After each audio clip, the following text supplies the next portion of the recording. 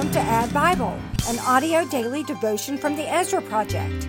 We join Alan J. Huth as he shares Bible passages and comments from over 30 years of his personal Bible reading journals.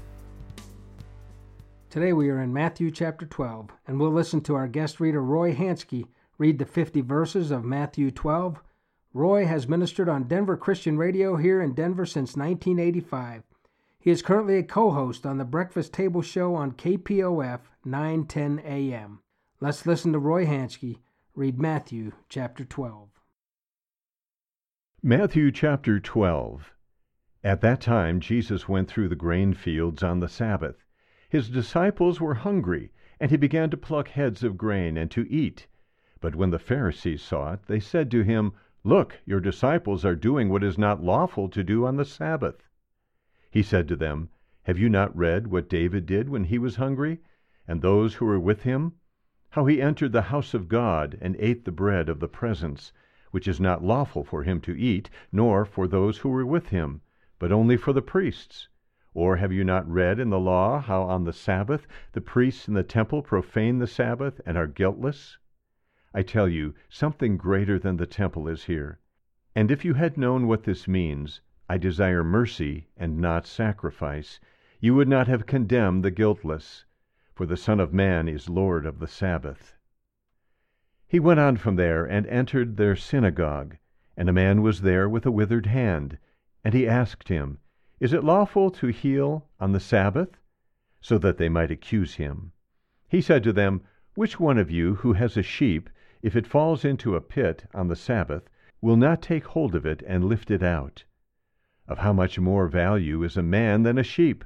So it is lawful to do good on the Sabbath." Then he said to the man, "Stretch out your hand." And the man stretched it out, and it was restored, healthy like the other. But the Pharisees went out and conspired against him, how to destroy him. Jesus, aware of this, withdrew from there, and many followed him. And he healed them all, and ordered them not to make him known. This was to fulfill what was spoken by the prophet Isaiah. "Behold my servant whom I have chosen, my beloved with whom my soul is well pleased. I will put my spirit upon him, and he will proclaim justice to the Gentiles. He will not quarrel nor cry aloud, nor will anyone hear his voice in the streets. A bruised reed he will not break, and a smoldering wick he will not quench, until he brings justice to victory, and in his name the Gentiles will hope." Then a demon-possessed man who was blind and mute was brought to him, and he healed him, so that the man spoke and saw. And all the people were amazed, and said, "Can this be the son of David?" But when the Pharisees heard it, they said, "It is only by Beelzebub, the prince of demons, that this man casts out demons." Knowing their thoughts, he said to them, "Every kingdom divided against itself is laid waste, and no city or house divided against itself will stand. And if Satan casts out Satan, he is divided against himself. How then will his kingdom stand? And if I cast out demons by Beelzebub, by whom do your sons cast them out? Therefore they will be your judges. But if it is by the Spirit of God that I cast out demons, then the kingdom of God has come upon you. Or how can someone enter a strong man's house and plunder his goods, unless he first binds the strong man? Then indeed he may plunder his house. Whoever is not with me is against me, and whoever does not gather with me scatters. Therefore I tell you, every sin and blasphemy will be forgiven people, but the blasphemy against the Spirit will not be forgiven.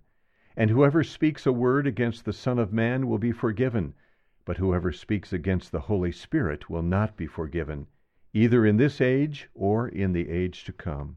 Either make the tree good and its fruit good, or make the tree bad and its fruit bad, for the tree is known by its fruit. You brood of vipers, how can you speak good when you are evil? For out of the abundance of the heart the mouth speaks. A good person out of his good treasure brings forth good, and the evil person out of his evil treasure brings forth evil. I tell you, on the day of judgment people will give account of every careless word they speak, for by your words you will be justified, and by your words you will be condemned. Then some of the scribes and Pharisees answered him, saying, Teacher, we wish to see a sign from you. But he answered them, An evil and adulterous generation seeks for a sign, but no sign will be given to it, except the sign of the prophet Jonah. For just as Jonah was 3 days and 3 nights in the belly of the great fish, so will the Son of Man be 3 days and 3 nights in the heart of the earth. The men of Nineveh will rise up at the judgment with this generation and condemn it, for they repented at the preaching of Jonah, and behold, something greater than Jonah is here. The queen of the south will rise up at the judgment with this generation and condemn it, for she came from the ends of the earth to hear the wisdom of Solomon, and behold, something greater than Solomon is here. When the unclean spirit has gone out of a person, it passes through waterless places seeking rest, but finds none. Then it says, I will return to my house from which I came. And when it comes, it finds the house empty, swept, and put in order. Then it goes and brings with it 7 other spirits, more evil than itself, and they enter and dwell there. And the last state of that person is worse than the first. So also will it be with this evil generation. While he was still speaking to the people, behold, his mother and brothers stood outside, asking to speak to him. But he replied to the man who told him, Who is my mother? Who are my brothers? And stretching out his hand toward his disciples, he said, Here are my mother and my brothers. For whoever does the will of my Father in heaven is my brother and sister and mother. In 2007, I wrote about this chapter. Jesus defends his disciples' actions by referring to, Have you not read? He is referring to 1 Samuel, not the Torah, the 5 books of Moses. In verse 7, he quotes Hosea. He verifies the whole Old Testament, even referring to Jonah, 3 days in the belly of a whale. I continued to write in my journal. For all the good Jesus is doing, the Pharisees accuse him of being satanic. There is no neutral ground with Jesus. He who is not with me is against me, he says in verse 30. Rejecting the Holy Spirit is rejecting the only power to save. Jesus was sacrificed for sin, and he is the redemptive Lamb of God. The Holy Spirit is the one who convicts the world of sin and draws us into truth. By rejecting him, there is no other way to accept the redemption of Jesus at the cross. So over and over, Jesus defends, he quotes, he verifies the Old Testament.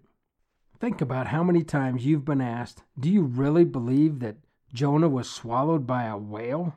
Well, not only do I believe it because it's recorded in the book of Jonah, but I believe it because even Jesus defends it right here in Matthew chapter 12. Let's look at what Jesus has to say about Jonah. In verse 40, For just as Jonah was 3 days and 3 nights in the belly of the great fish, so will the Son of Man be 3 days and 3 nights in the heart of the earth. The power of the story of Jonah is not just about the repentance of Nineveh. It's foretelling the story of Jesus' death, burial, and resurrection. No wonder so many people try to discredit the story of Jonah. And let's go back to the context of the, quote, unforgivable sin right here in this chapter. What's setting this up is the Pharisees accusing Jesus of casting out demons by the power of Satan. So they are denying the power of the Holy Spirit and attributing the works of the Holy Spirit to Satan. So blasphemy is attributing to Satan what is accomplished by God. That is unforgivable. Jesus says it this way in verse 30. Whoever is not with me is against me, and whoever does not gather with me scatters. Therefore I tell you, every sin and blasphemy will be forgiven people, but the blasphemy against the Spirit will not be forgiven. And whoever speaks a word against the Son of Man will be forgiven, but whoever speaks against the Holy Spirit will not be forgiven either in this age or in the age to come. My English Standard Version Study Bible, in the footnotes on this verse, says something that will help us clarify the matter. It says the sin is attributing to Satan what is accomplished by the power of God, and doing this through flagrant, willful, and persistent rejection of God and His commandments. This sin is committed today only by unbelievers who deliberately and unchangeably reject the ministry of the Holy Spirit in calling them to salvation. Jesus concludes the matter by saying the tree is known by its fruit. All you had to do was look at the miracles of Jesus and you'd know that it was not satanic or demonic. Then he says, for out of the abundance of the heart, the mouth speaks. There, he is condemning the Pharisees for saying that he is of the devil. As then, it is the same today. People know us by our fruit. How's your fruit? Is it good fruit or bad fruit? And not only are we known by our fruit, we are known by what comes out of our mouth. For out of the abundance of the heart, the mouth speaks. The mouth can only speak what's in our heart. Verse 35 says, the good person out of his good treasure brings forth good, and the evil person out of his evil treasure brings forth evil. And it gets a little tougher as he closes out this part of the chapter. I tell you, on the day of judgment, people will give an account for every careless word they speak. For by your words you will be justified, and by your words you will be condemned. Lord Jesus, you remind us in this chapter, whoever is not with me is against me. And how will we know? By the fruit that we bear, either good or bad, and by what comes out of our mouth, because that reflects what's in our heart. Lord Jesus, help me line up consistently in my life so that I am with you and not against you, and that I can bear good fruit, and that my mouth would be controlled by what's in my heart, and that's you and the Holy Spirit. Help me, Lord Jesus, to be consistent for you. In your name we pray. Amen.